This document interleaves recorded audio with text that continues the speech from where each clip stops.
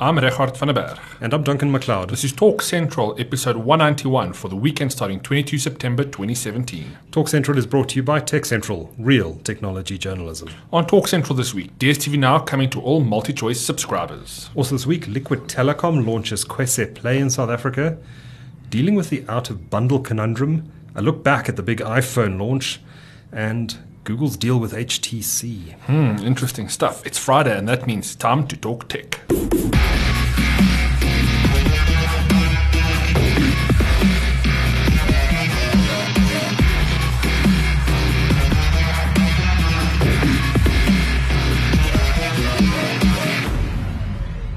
Welcome to the show. How's it, Richard? How's it, Duncan? Very good, thanks. A nice summery day out here.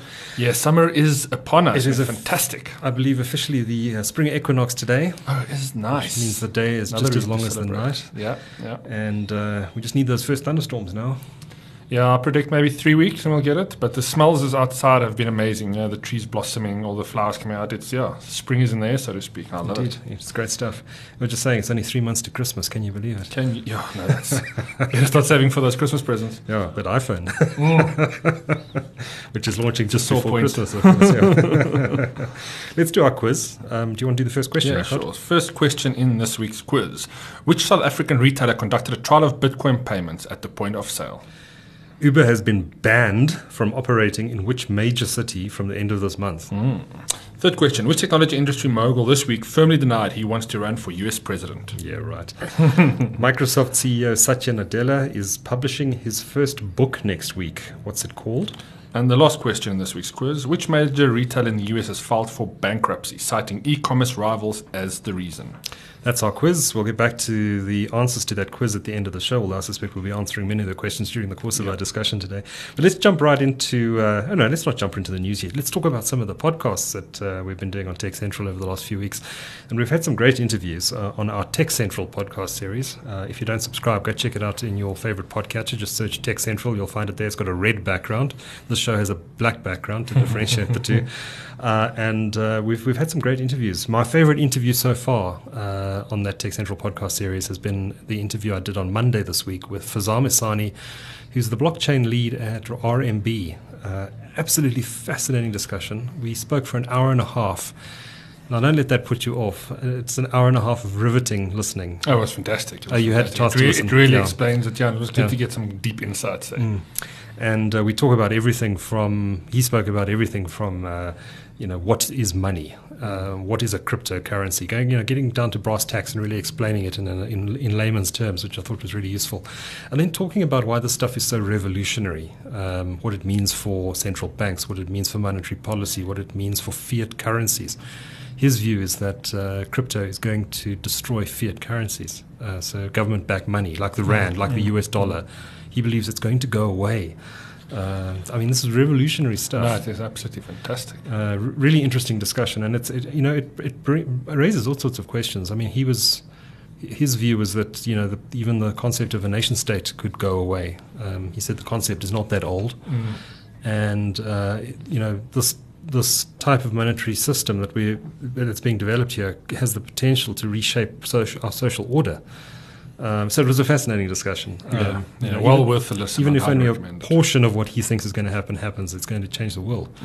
But that was a great discussion. Had a couple of other interesting chats. I spoke to Ryan Solovey, who's heading up Kwese Play, which we're going to talk about in the show today.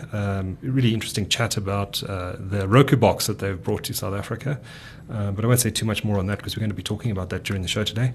And I had a great interview with James Herbst and Duarte de Silva, who are respectively the CEO and chairman of Huge Group, to get an insight into where that business is going. Duarte de Silva, a highly respected businessman. He used to be an IT analyst at Merrill Lynch back in the day, back in the 1990s.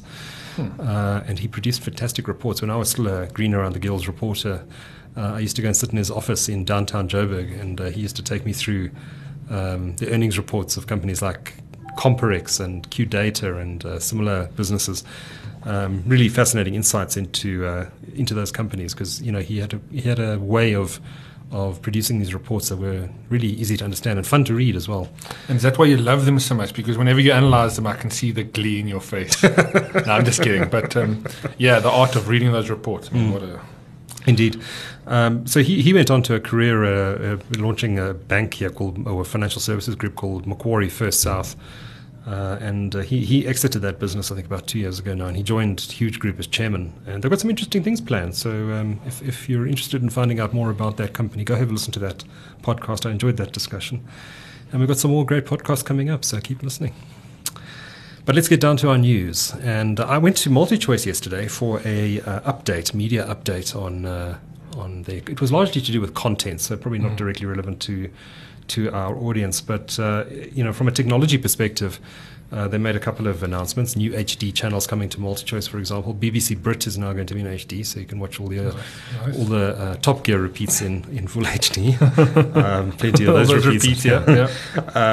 And they've also announced that they are going to be bringing DSTV Now, which is their streaming platform, to all MultiChoice subscribers. Initially it was only available to premium subscribers, and then quite recently they announced it was going to be launched for compact and extra customers, now called Compact Plus. So that's now available for those on those bouquets. Now they're bringing it to all the others, right down to the Access bouquet, which I think costs $100 a month. Obviously, you don't get access to all the channels. You get access to the channels that are in that bouquet. But they're bringing all of those down. Also, they're also ramping up the HD side of things. So the SuperSport channels are all going HD. And even SuperSport 75, Yuxke. Believe it or not, there's 12 SuperSport channels now. Wow. And they're going to bring more and more HD to that platform as well. Interested, no ANN7 on DSTV now. I wonder if that's ever going to. Can't say I missed it on there. So some interesting developments happening with DSTV now. They're clearly putting a lot of investment in there.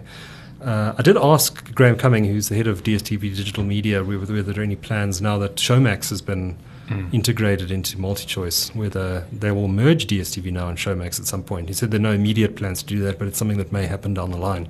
Well, it makes sense to have your technologies that deliver that content be the best version of the technology. So whether it's Showmax's or DSTV's, to have a single platform makes sense, but I guess it's still early days in that transition. Yeah, indeed. But I would like to see a much stronger offering from them, having moved Showmax back into their stable. Yeah, but I think I'm chatting to Mark Rayner, who's the CEO of MultiChoice South Africa, at the same event, and his view is that this market has become so interesting, so competitive, and there's so much happening. And right next on our show notes is our segue here is Kwese Play, and they've announced when was it, about 10 days ago now, that they're bringing a Roku box to South Africa. I don't know if you've had a chance to play with a Roku box before. I still have an old Roku tube somewhere in my house. It was a fantastic music streaming player for me, and it kind of opened my eyes to the first kind of digitally connected devices that can bring you. I mean, that was just an audio device, but obviously the video side of it. Yes. It's a great company. I love their products. Yeah. So go have and listen to that podcast we did with Ryan Soloway if you're interested in the real detail on Kwese Play. But it's an interesting box. I've got one to play with and plugged it in, and it's nice. It's a nice interface. It's from what I can tell, it's the basic Roku interface, but it's been customized a little bit so it's their store that you get on there. So at the moment, the last time I looked, which was about 6 days ago probably, they had about 110 channels or apps on there that you fire up and watch content. So they've got things like TED, they've got Netflix, they've got an exclusive relationship with Netflix, so that's cool. You can subscribe in Rand. The prices are slightly higher than the dollar prices, but they've said that they're going to work to adjust those prices so that they're in line with the dollar pricing. And there's a whole bunch of weird content on there, which I suppose you can expect on a Roku box. But on a Roku box overseas, there are thousands of channels or apps you can choose from. So they've only launched 100 or so far, but they say that they have every intention of rolling out up to 1,000, possibly more, on the Roku box quite rapidly. So but all under their branded. It's all curated by them. Yeah. Okay. So I was quite interested to see Twit on there, This Week in Tech, which is a big American tech podcast network. I'd love to see our podcast platform on there. I think I must have a conversation with them at some point about that. Yeah, that's a very good idea. And some great content. I actually used it to watch quite a lot of TED videos, which I hadn't seen before. Those are always fantastic. if you find the right content. Some of those TED videos are mind blowing. And does the remote actually have the labeled buttons, Netflix, YouTube, and Red Bull TV, and Kwese, obviously? Kwese Play, yeah. So what they're planning to do, Kwese Play, Liquid Telecom, which owns this, launched Kwese TV, which is a direct-to-home satellite service, which is available in a number of African territories, not South Africa. So that's your typical multi-choice DSTV type of setup, where you get a set-top box, you put a satellite dish on your roof, you subscribe. What they're planning to introduce is a Kwese TV service streaming on the box. So you will get those channels that they offer through their DTH satellite service in South Africa as an option on the box. That's going to be launched very soon, I'm told. I don't have a specific date for that yet. Nice. So that'll be a subscription service. It won't be free. Sure. You'll pay for it like you pay for Netflix on this platform. And once it's available, you'll be able to access all of the channels that they have access to. So that includes series channels, movies channels, sports channels, etc., etc.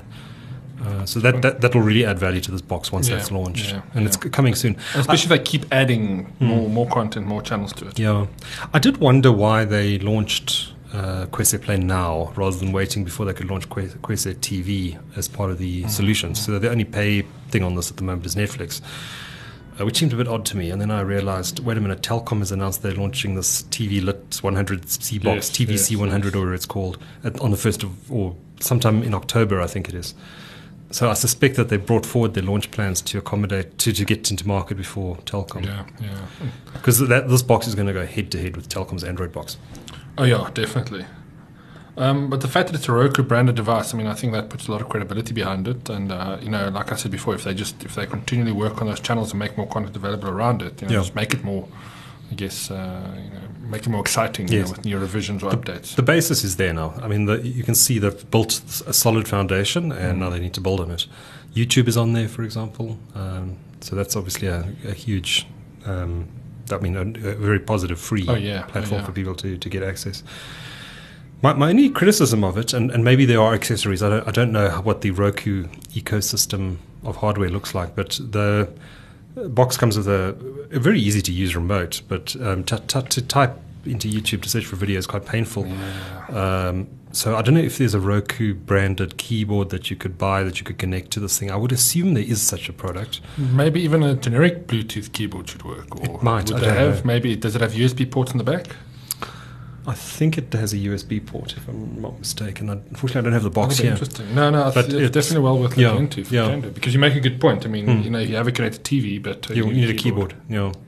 So I think maybe they missed a trick there. You can get very nice solutions with a remote on one side, a keyboard, and flip it over, and keyboard on the other side. That's what I've got for my TV, but I've got a computer hooked up. But without a keyboard, it's it does to navigate the content. It's a bit difficult to search. Yeah.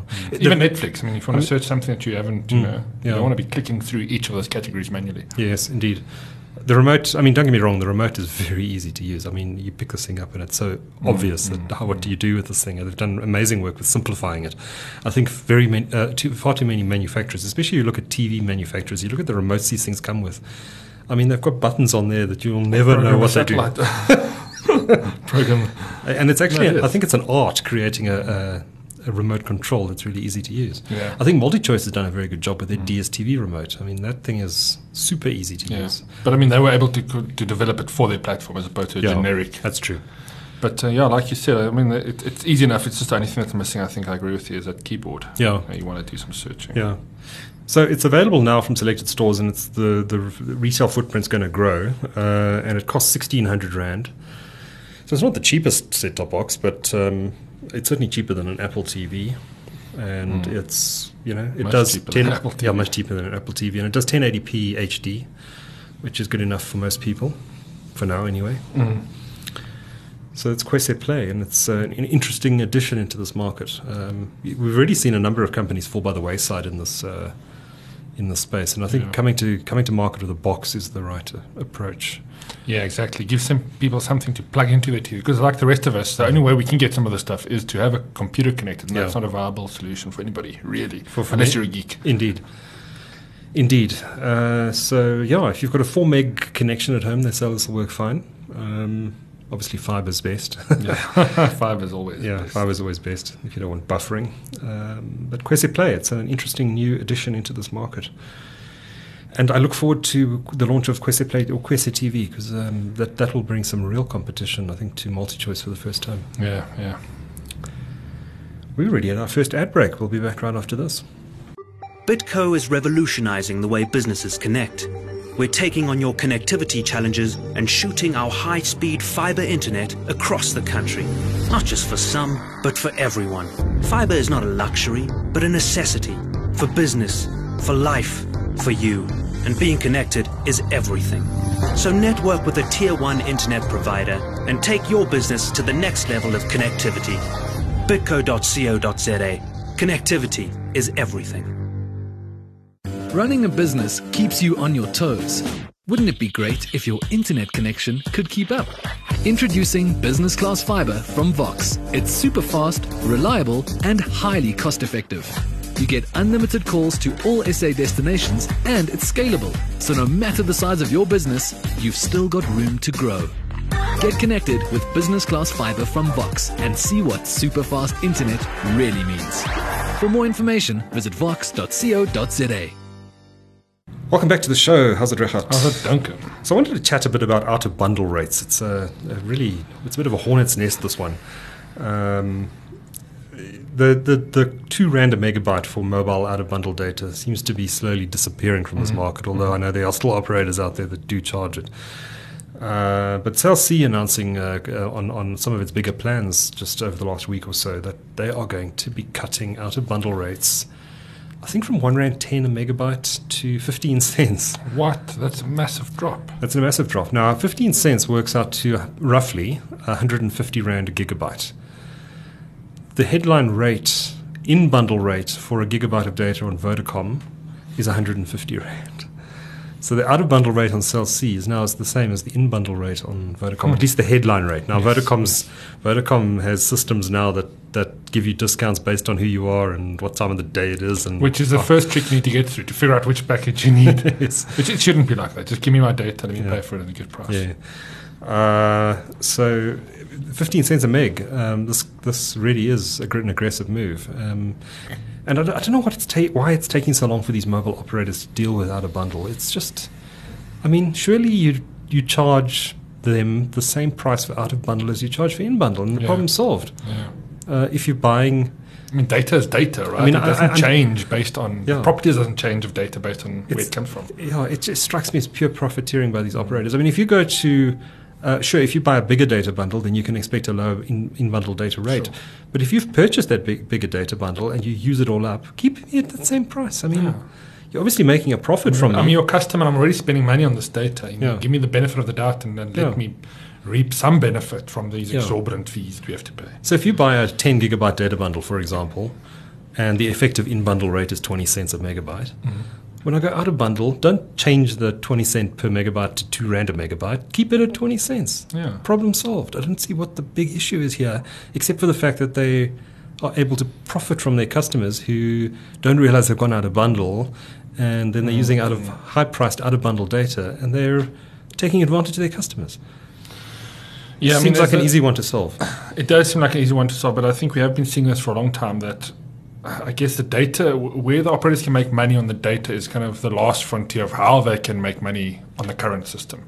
Calls have obviously dropped, by the way. When was the last time you looked at your phone, the number of minutes you've got? I think I've got like 600 minutes left or something. I've got, on the plan I'm on, I've got unlimited minutes. But that has become a little bit of a kind of irrelevant aspect. So, minute doesn't matter anymore. No. But, and everybody moving to data, obviously, that's like I said, that's where I think they still make their last bit of cash, for those heavy data spenders. But it shouldn't be like that, If you don't have your trust with your customer, they're going to go elsewhere. Yes. And that's what I've been liking what Cell C is doing, because they seem to be doing the moves that is the best move for the customer rather than the best move for them as a business. Yes. And that makes me look at them and say, they've got my interest at heart. Maybe I should look there. Yeah, I hate regulation. I hate the regulator getting involved in doing these things. But maybe ICASA needs to say, guys, you need to do this, otherwise we're going to regulate you. There is no sense whatsoever in charging more for out-of-bundle data when you buy a bundle. Sure. If you don't buy a bundle at all, then set a rate, and it could be R1 a megabyte or even R2 a megabyte, which I think is profiteering. Yeah. But consumers understand the concept of bundles. So you buy a bundle, buy it every month. If you go out of bundle, then you pay the same price. Yeah, exactly. Don't change don't change the benchmark just because I've depleted my cap. Yes. Yeah, and you end up penalizing people. And people are scared to go out of bundle. They're scared to use the internet because, oh my word, I've only got this much data left. And they don't, but if people think, or they know that, if they run out of that bundle, they're going to keep paying the same price for that out-of-bundle data, they probably use the internet more. Exactly. It'd be good for our economy. Run with it. Yeah. And bill me appropriately at the end of the month. Yeah, indeed. So that's our brief out-of-bundle discussion. We're getting through the show notes very quickly today. Let's talk iPhone. I think that might keep us busy for a while. iPhone. Don't take my money, Apple. We didn't record a show last week, so we didn't have a chance to do a dissection of all the announcements. But Regardt, you're our resident Apple. I won't call you a fanboy, or resident Apple aficionado. Apple money spender person. What is your take of? Let's start with the new iPhone. The new iPhones, rather. Yeah, the iPhones. Look, I mean, I think as any person that appreciates, and I'm going to use the word appreciates an Apple product, because I do like the look and feel and design. Obviously, the new iPhones look great. Even the iPhone 8? Look, I mean, I guess as great as what a square, rounded block can look. Yeah. But we kind of got accustomed to it by the leaks. So it was expected, but. Look, in terms of aesthetics, there's nothing to find fault with it. It looks good. It's what an Apple person wants. It's something simple and sleek. I'm going to find fault with it. Yes. iPhone X. What is with that design at the top of the phone? It's the same thing as with the 3.5mm jack, Duncan. We just haven't gotten used to it. No, I agree with you. That does look a bit odd. I think the weirdest aspect of that little nib, and if you don't know what we're talking about, just above at the top of the phone. They've now kind of had a little indent or a little, what do they call it? Just a little black strip where your sensors are. Yeah. But then they've left parts of the screen on either side. So you almost have this little dip. Yes. And then on each side is a time and obviously the little spacer for your LTE connection or whatever. It is a bit odd, and only when you flip your screen horizontally and you're looking at a movie, you'll notice that there's a bit cutting into your screen. Yeah. But to be honest with you, most of the times I hold my phone upright, and just having the maximum real estate with that little black bump in there, I don't think it's going to distract me at all. Okay. To be honest with you, I mean, it looks odd, but people have gotten used to not having a 3.5mm jack. Yeah. I think this is going to be like the least of your concern when you get a phone like this. When I saw that, though, my first thought, when I saw that thing at the top of the screen, my first thought was Steve Jobs would not have allowed this. Oh yeah, no, he's turning in his grave, that's for sure. I'm just trying to call up this new photograph. There was something else I wanted to talk about.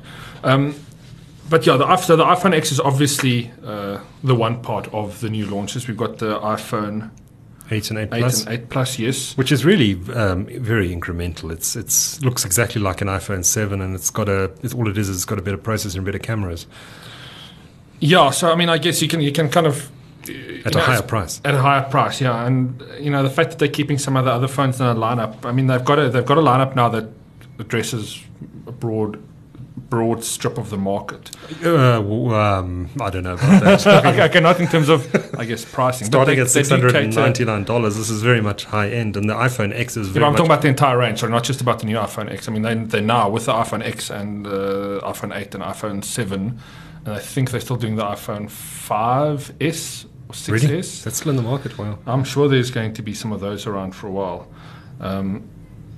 But yeah, I don't know. I mean, it starts at $699, and then the iPhone X goes up to, there's a 512 gigabyte, which is fantastic. Model. I think it's 512, and that goes for $1,149, which in rands is going to be about 20k, over 20k, I'd imagine, once all the import duties are factored in and taxes and all the rest of it.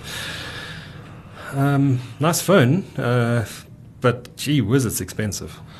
Yeah, look, I don't think we could expect anything less from Samsung. But in comparison, what is the Samsung 8, the new Samsung The Note S8 8 goes for? The Note 8 go for? What does it go for? It's less than $1,000. I think it's $899 or $929, somewhere in that ballpark. Let me just Google that. Look.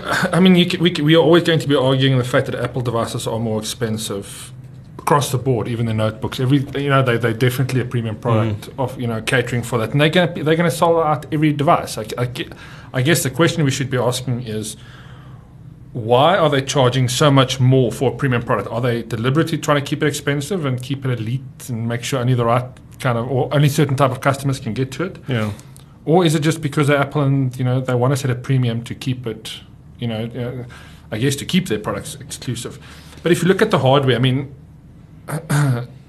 the facial recognition, which is their new feature, they've obviously had to do away with the fingerprint scanner because the screen is now. They didn't have to do away with the fingerprint scanner. They could have put it on the back where Samsung puts Could have put it, but then where are you going to put? No, I'm just being facetious. But I guess there's a lot of things they could have done. I just don't. I guess I don't see an Apple. Yeah. They would push the envelope here and there, and then. I'm not an iPhone user, but I'm underwhelmed. Underwhelmed. Okay. Underwhelmed. Okay. Look, I would like to see this in my hand. The iPhone X. I wouldn't even look at the 8, to be honest with you. It's not. It didn't blow me away because those were the incremental updates for me. The X was the one or the 10, shall we say? Was it the 10? That Face ID, I think, is very promising. Obviously, the stuff that they're doing with augmented reality. Now, there were a lot of rumors before the time. We spoke about this on a previous podcast as well. Rumors about the see-through phone. I think Robert Scoble was big on that, where he said, this is going to be a see-through phone based on his. And I think the communication may have gotten kind of mixed up, with these leaks. When we look in hindsight when we look at what they could have meant by a see-through phone, is that AR capability, where you hold your phone up and it gives you that overlay. Which they didn't punt that much. They didn't punt it, and that to me was the most underwhelming part, because clearly this phone was built to handle serious processing, underneath, under the shell there's a lot of processing power. The only thing I can think of is when more apps obviously come on board, develop more for the new hardware, for those dual cameras. That's when we're going to see a pickup. But usually they would bring in a company like Minecraft and show off some things, like Microsoft did with Minecraft's owned by Microsoft. Sorry, I mean bad example. Maybe they don't want to bring in a game developer and really show. I mean, they did show a game, AR game on the demo. Yes, and I thought that was pretty interesting. To play a game, to be able to move your phone kind of into a virtual building, sitting on a table to see what's underneath or what men are hiding there. Yes. There we go. So the unlocked Galaxy Note 8 starts at $929. That's not too far off. It's not too far off, no. So what's the $80 premium? But this is a much bigger phone. Yeah, much bigger phone. Look, I think the proof will be in the pudding, and we know that Apple's got the software. The app thing down. They definitely produce some of the best apps. Or, application developers for iPhone usually, they bring out the best apps on the iPhone first, and I think that's always going to be the feather in its cap. Do they still do that? Best. I think a lot of app developers in South Africa that I know develop for iPhone only if they want to. They want to obviously reach that audience. They don't want to. They don't want to be developing apps for multiple devices. I know that was the case in the past, but I don't know. I mean, Android has emerged as the dominant mobile platform, smartphone platform. A lot of the top, many of the top apps, and I do know some developers that still do it. Like I said, bring out for iPhone first. I think it's kind of the showpiece. If you are going to be launching with an application and you want to, I guess, make a bit of a mark and do a bit of a soft launch, launching it for Apple is because you have a very specific audience. I think. If you want to test it, but if you want to reach a big audience, then you're crazy not to target Android. Then Android. But I guess it's who do you want to attract as a marketer or as a app developer? I mean, you want to go for lower LSM guys who probably won't buy your app, might only use a free version. I guess you can argue that too, and that's what I see if I put my marketing specs on. Like, I want to have a good solid launch with my app. I want to get some hype, and I want a specific audience to test it first, and not have the bugs or the issues that come in with developing for a lower end Android versus a high end Samsung Android. But I'm not a developer in that space, so please correct me if I'm wrong. But that's the conversations I've had with my developing buddies, and it seems to me like that's still the trend. Interesting. I've lost my show notes. Where did I The put them? OLED screen, I mean, obviously it's not the first, they're not the first, and they're kind of probably the last to bring a OLED screen to a smartphone. Yeah. So it's going to be nice to see that big screen with that little nudge on top. Even with that nudge, is going to be super high res. It's going to be a fun phone to use, definitely. And I think a natural upgrade for any iPhone techie. It sounds like you've sold yourself on it. No, it's still expensive. It's still very expensive. And I like what they've done. It was a little bit overwhelming, but it is the next iPhone. It's definitely the next one I'll upgrade to. My upgrade cycle's only end of next year again. Okay. Or middle next year. So I'd like to think that by that time the prices would have settled, the stock would be readily available. And I won't be an early adopter for this phase, but if I'm going to save some bucks, and I'm going to be happy with that. Okay, so you won't be one of those guys queuing up outside the iStore tonight? No, definitely not. Definitely not. I think I'm going to have more fun with iOS 11 first. Yeah, I like that, eh? Yeah, yeah. I actually installed it a week ago before it released on Monday or Tuesday, whenever it was. So I signed up for the Apple beta program so I could get it early. And I like it a lot on my iPad. It's really nice. I like the dock. I like the way you can quickly see all your open apps by sliding a finger up from the bottom of the screen. The iPad's become a PC now, like a usable PC-like or notebook-like device, rather than a... Yeah, I suppose. I still wouldn't give up my laptop for it, but... no, definitely not, but it enhances the functionality. It does. I mean, I wouldn't replace my notebook by any means with any screen. Yeah. I mean, the fact that you can get the full Microsoft Office suite now on iOS certainly helps. Look, it's maturing the platform, and it's making it a bit... It's allowing it to be able to stand up against other devices that potentially, are PC-like offer PC-like functionality. Yes. So iOS 11. I haven't seen an iPhone running it yet, but certainly on iPad, it's a big step up. I wouldn't call it a revolutionary upgrade or a massive upgrade, but it's brought important changes. Yeah. That new I would love to see the performance in that new file system. I've heard some mixed reviews of guys that's installed it on their phone. Some people complain battery life gets affected, but I mean, there's variables here that we can't always account for.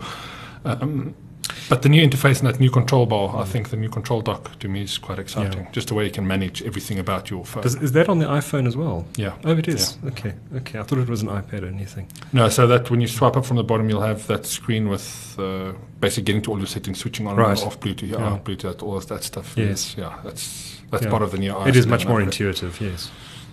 It is much more intuitive. And the other thing, of course, they announced two other things. The Apple TV, which I don't think we're worth talking about, really. They introduced 4K and HDR support. I think that's all we need to say on that. Yeah. And then on the new Apple Watch, of course, which is now has an eSIM in it. And it's so you don't have to tether it with your iPhone all the time. You still have to do some tethering, I believe, but it's... but it can make and receive calls on its own. Yes. Be connected to the internet on its own. But the early reviews are not good. They suggest that the battery life is utterly shocking, which I'm not surprised by, putting a cellular chip in a device that small. Apparently 1 hour of talk time. Yeah, that's not good. And apparently some users in the US have been saying they've been having problems with drop calls and not being able to hear the caller and that sort of thing. So it's not getting great reviews. So if you're thinking of getting one of these watches, maybe wait a little bit. Maybe hang on. Yeah. Look, we've never really, I don't think either of us is really an Apple Watch audience, but I see a surprising amount of those out there. And I think having the LTE, built-in LTE, the eSIM, is going to make a nice difference for people who want to go running with their watch, stream music, and not have to worry about taking their phone with or tracking their Strava, because I'm sure with LTE and GPS you'll be able to do that. It'll chow a lot of battery, but nothing wrong with plugging a battery bank in and just having it strapped on your arm, right? Yes. If we're doing live stuff, that's great, because then you don't have to pair a phone for doing live stuff. Obviously, if you've got a regular watch like a Garmin or a TomTom, you can just sync after your run, but live stuff you'd always have to pair it. But live stuff, it certainly won't be for the die-hard guys, because you can't go do a triathlon. No. Or even a marathon. It's not or a sports just a bike ride. Yeah, it's for guys that want to go do yoga or running along the beach, or I guess one of those soft... Sorry, please don't... soft sports. You're getting yourself into all sorts of trouble here. Is this the episode I do that? I mean, you're right, though. The Apple Watch is great for doing basic tracking and that sort of thing. But if you're going to do advanced sports and run ultra marathons and that sort of thing, then you're not going to use it. The battery life can last, But you'll be able to make phone calls when you get a cramp at 5 days. Send the ambulance. And that, I think, is about all there is to say on the iPhone, the Apple launch last Yeah, week. look, apart from the hands-on testing, I mean, there's a few other things, those emojis that you can move, the zoom on the iPhone, which was quite nice. The fact with the two lenses, you can now zoom in a bit and get a much better picture. Yeah, I think that was. Those are the highlights. Yeah. 2-hour keynote, not much to say. Yeah, and everybody was tuned in right to the end. Right now, I tuned out just before the end. I mean, it was a bit of a letdown. I did expect more in general. Yeah. I mean, it almost feels like a lifetime ago. Is it that anything new launched? It doesn't feel like it. Like there wasn't that same amount of hype around it. No, there wasn't. You're right. Yeah, it did lack hype this year, and the reviews that are coming out are not that flattering, including of the new iPhone. I see The Verge today is running some quite negative stuff on the new phone, and they've had a look at it. I guess the question is, where do Apple go from here with the iPhone? I mean, we can see the improvements they're making just to try and inch it forward and make it a better technology device. But what is next? I mean, unless they come with something, maybe there's something groundbreaking within that augmented reality stuff that they just haven't launched yet, and they're going to go with a bang. Once everybody's got the phone, do they just unlock it? And now everybody's got this. But I would have imagined that you'd go hard with that, especially now before everybody else is really entering that space from a mobile device point of view. Yeah. And one more thing. And one more thing. This is our most expensive iPhone ever. And that was a live quote directly from the keynote. Let's talk about Apple's biggest competitor, Google. And they announced a very interesting deal just yesterday. Oh, yes. They are buying a chunk of HTC. They, in fact, seem to be buying HTC's best assets from what I can tell. They've acquired the team that was behind the Pixel smartphone, and they've bought some assets there. So what they seem to be doing is they seem to be building a team inside Google that's going to allow them to focus on these Pixel devices and building them into a real rival to the iPhone. Interesting move, I thought. Interesting, but I think almost has to happen, especially if Google wants to be a more dominant player. I mean, yes, they've got the Android operating system that they license out to so many other manufacturers. But when you look at the iPhones and the Samsung S8 and the high-end products, Google definitely needs to step in and say, this is the best version of an Android phone that we can make that's really going to compete with all these other guys. Yeah. It's an interesting one. I mean, it's kind of the same strategy that Microsoft has taken, because Microsoft has always had the operating system and it's relied on third-party hardware manufacturers until recently, when it started doing the Surface tablets and the Surface laptops, and it did that Surface, what's it called? I've forgotten what it's called. A Surface Studio. Yes, the screen, all-in-one, beautiful screen. Oh, man. Which compared to the iMac, beautiful-looking machine. So they've almost creating these things as reference designs for the rest of the market to go out and come up with their own stuff. And it seems to be working in a way, because if you look at some of the cool designs coming out from companies like Acer and Lenovo and that sort of thing. Really sharp products. Some really great machines. And maybe that's what the industry needed. Maybe all it needed was Microsoft to actually say, well, this is the cool stuff we think you should be doing with our software.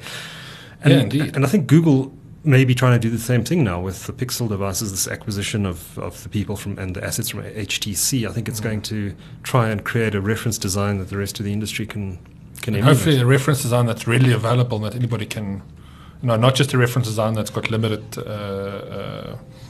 limited access. Well, people have got limited access to, but that it's an actual consumer device that anybody can opt for. I want the Google Pixel because, I just want to spend a premium on that to know that I've got something, me as a geek, always get the latest updates, maybe have some cool hardware functionality in there.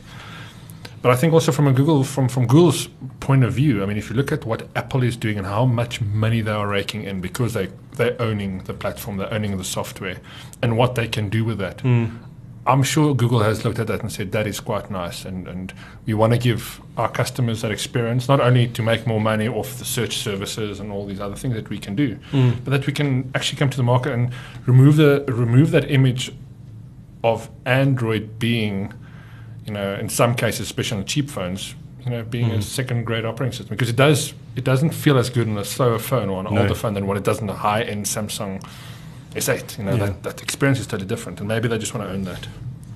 Yeah, it's an interesting one. I'm looking forward to the new Pixel announcement. I think it's coming any day now, in the next 2 weeks, I think. There are already some leaks out there about it. I wish they'd bring it to South Africa, though. Yeah, that's another thing. I'd buy one if they came here. Yeah. Seriously would. Yeah. I seriously would. I'm still liking that that Nokia. Well, The new Nokia. I'm still, yes. to me that is still a good example of what an Android phone should look like, and I hope Pixel can blow them out of the water and give us an option. But let's have the options in South Africa. Yeah, I'd love them to bring it here. And I think that's our news. Let me have a look at the show notes. That is indeed our news. So let's move on to our regular features. We don't have a winner this week, so moving rapidly along. Our loser this week is Uber. This morning, the London Transport Authority announced that they were revoking its license. A stupid decision, I think. But so 40,000 partner drivers are now going to be out of work, and this is going to affect millions of commuters in the City of London. It's setting a very scary precedent because, if they can do that in London, if London can do that, local lawmakers are going to go, let's do it. Can we do the same thing? And then it's, again, not in the interest of the people. Yeah. But it's a big blow for Uber. They've already said they're going to appeal this case. I'm not sure if they can continue to operate while the appeal is going on, but it's a big decision. And, I don't know. It's just regulators getting in the way, I think. Yeah. What's your pick this week, Richard? So I've got a little retro game that I have been enjoying immensely. I used to play this back in the day. Looking at the show notes, your pick looks rather rude, actually. So if you can't read the show notes, the game is called Pocket Guard. You're right. Okay, I'm all ears. But essentially, I mean, this game is a few years old now, but it's basically you controlling a bunch of tribe islanders on a little island, and you can throw hurricanes at them, you can shot them with lightning. There's various things you can kind of immerse your little islanders into, and I always have fun just messing with these little guys. Duncan, I'm just showing what the screen looks like there. So I mean, I can, for example, pick this guy up. I can get the bird to do droppings on him. Okay, there's a lot of things that come at you, a wave of a lot of things that you have to either defend your islanders or... It's like Donkey Kong. Oh yeah, now this is a little mini game so that, Donkey Kong came to abduct you, and now you have to just play the game too. That's one of the new features on the game. But I mean, you basically in an island, and you're a pocket guard. You're a guard of these little islanders, and you can do anything to them that you want. It's a nice little, frustration reliever, and it's quite funny at times. Looks cool. Yeah. Do you know offhand how much it costs? I've got a free version here, and then you can there's various in-game purchases if you want to get anything, but the free game is good enough. That looks pretty cool. I've got a game pick as well. I actually got 2 picks this week. My first pick is Microsoft Exchange Online. I'm not sure when Microsoft launched this, but you can now get, the concept of hosted exchange. And I think this is a big threat to the ISPs that offer hosted exchange services, because Microsoft's now doing it directly. But I signed up for it and I moved my mail across, and it's very impressive. So there's 3 plans available. Exchange Online Plan 1, which is R58.50 a month. Exchange Online Plan 2, which I've gone for, is R117 a month. That's an annual commitment, so you have to pay for a full year. You can either pay monthly or annually. And then they offer Office 365 Business Premium, which includes the online exchange plus Office 365 for R182.90 a month. Now, the basic plan comes with a 50 gigabyte mailbox, and I forget how much OneDrive storage, but there is some OneDrive storage with that. And then I think it's a terabyte. And then the Exchange Online Plan 2 for R117 a month gives you unlimited OneDrive storage. That's nice. So unlimited. I mean, you can put 50 terabytes on there if you want to. And then the Office 365, which gives you all the Office suites plus unlimited storage for R182.90 a month. It's quite cool. I've signed up for it. The web interface works well. It's pretty good. I've used Office Exchange before, and especially in comparison to the other services, because a lot of these hosted exchange services used to be these weird... you'd have a company, like let's say a IT administration company, and they would set up some service and then run this, but they would also be licensing through Microsoft. But it's so cumbersome to set it up through these guys, because you usually have to do some paperwork. Any changes to your account needs to be done through them, so you have to mail them, log a ticket, add an account. What I really like about this is they bring all that functionality of Exchange into like a really easy to use interface. So you can and it's manage Microsoft. users. Yeah, it's Microsoft, but you can log in, you can manage all your users. you can point your domain. So if your domain isn't hosted with Outlook, like you have, you can still point your domain mail to Exchange. Yes. So you get all the mail through that, and you can just add your aliases and that kind of thing. Yes. It's so easy to do. You can do it in an evening, and that's why I absolutely love No, it was Hosted Exchange. It was just literally a few clicks. It was amazing. Now, of course, this goes head to head with G Suite, which is Google's. Yeah. I think they used to call it Google Apps or something. Yeah, G Google Apps. Apps, yeah. It's now called G Suite, and I looked at them, and Microsoft's pricing is very competitive. Yeah. It's better. Yeah. It's better. It's better.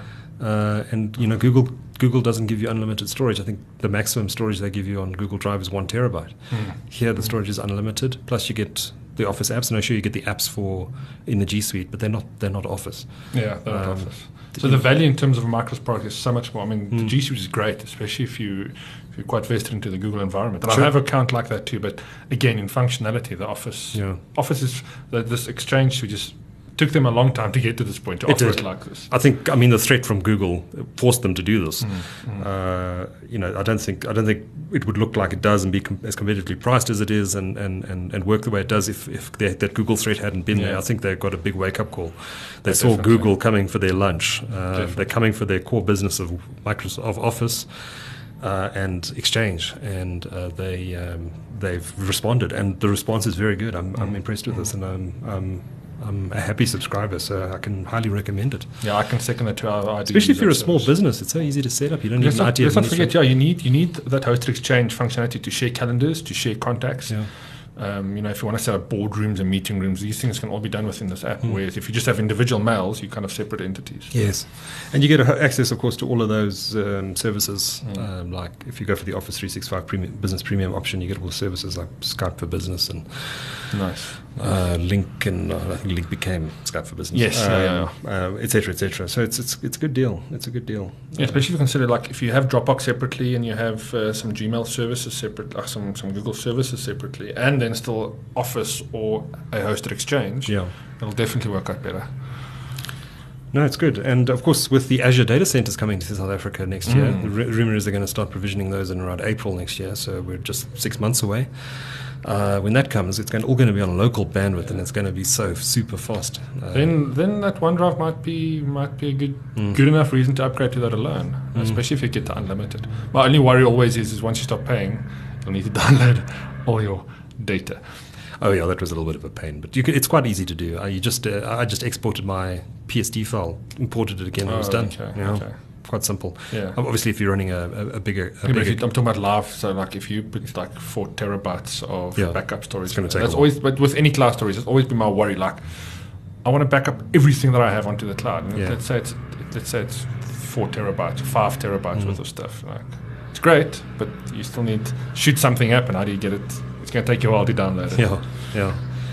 Yeah, so that's my first pick of the week, and I've got a bonus pick this week, and that's Thimbleweed Park, which is, I think I might have mentioned previously on this podcast before it was released, but it's out now, and it was on special on Steam on the weekend. What a fantastic game. If you loved in the 80s and 90s, if you enjoyed those point-and-click adventure type games like the Sierra online games like King's Quest and Space Quest, as well as the LucasArts games. I think it's more modeled on the LucasArts games, actually. Yeah. Indiana Jones and the what was it called? The Search for Atlantis or something. I've forgotten the name of it. It's very similar like that. You've got a little thing at the bottom where you click use, talk, pick up, whatever. Yeah. But it's very much like the first Monkey Islands. Yes. Yeah. It's really, really enthused with fantastic humor. It actually makes the game. I haven't got very far in it yet, but you play 2 characters and their interactions and the funny characters you meet along the way. It's really appeals to my sense of humor. I don't think it's on special on Steam anymore, but I'm sure it'll be, if you add it to your watch list, it'll let you know next time it goes on special. But it's even worth it at full price, I must say. Yeah. Old school game, you're not getting great graphics here. It's very pixelated, and actually, they actually take the piss as well with their in the game. We're talking about it. They find a dead body at the beginning of the game, and the characters joke with each other that it's really badly pixelated. It must have been dead for a while. Okay, that's it. I'm going to get this game. That sounds fantastic. So that's Thimbleweed Park. Really, really great game. A bit of nostalgia, I guess. No, that's a good pick. That sort of thing. And that is our show. Let's do our quiz results. Recha, do you want to do the first question? Sure thing. First question in this week's quiz. Which South African retailer conducted a trial of Bitcoin payments at its point of sale? And the answer there is Pick n Pay. Pick and Pay indeed. Second question, Uber has been banned from operating in which major city at the end of this month? And that's London. The third question, which technology industry mogul this week firmly denied that he wants to run for US president? And the answer there is Mark Zuckerberg. And President 2030. Yes, I will not necessarily believe this denial. Microsoft CEO Satya Nadella is publishing his first book next week. What's it called? And the answer is Hit Refresh. I'm looking forward to reading that, actually. It's going to be good. It's a book, apparently it's a bit about his life and how he came to Microsoft, but also it's about how he's re-engineered the company and where he sees it going in the future. So it should be a good read. Nice, yes. And the final question of this week's quiz, which major retailer in the US has filed for bankruptcy, citing e-commerce rivals as the reason? And the answer there, Toys R Us. Toys R Us, and it doesn't affect the South African stores. No, it's in North America only. Yeah. And that's our show. As always, if you've got any feedback, we love to get your mail. Our email address is info@techcentral.co.za. Until next time, from Richard and myself, cheers. Ciao.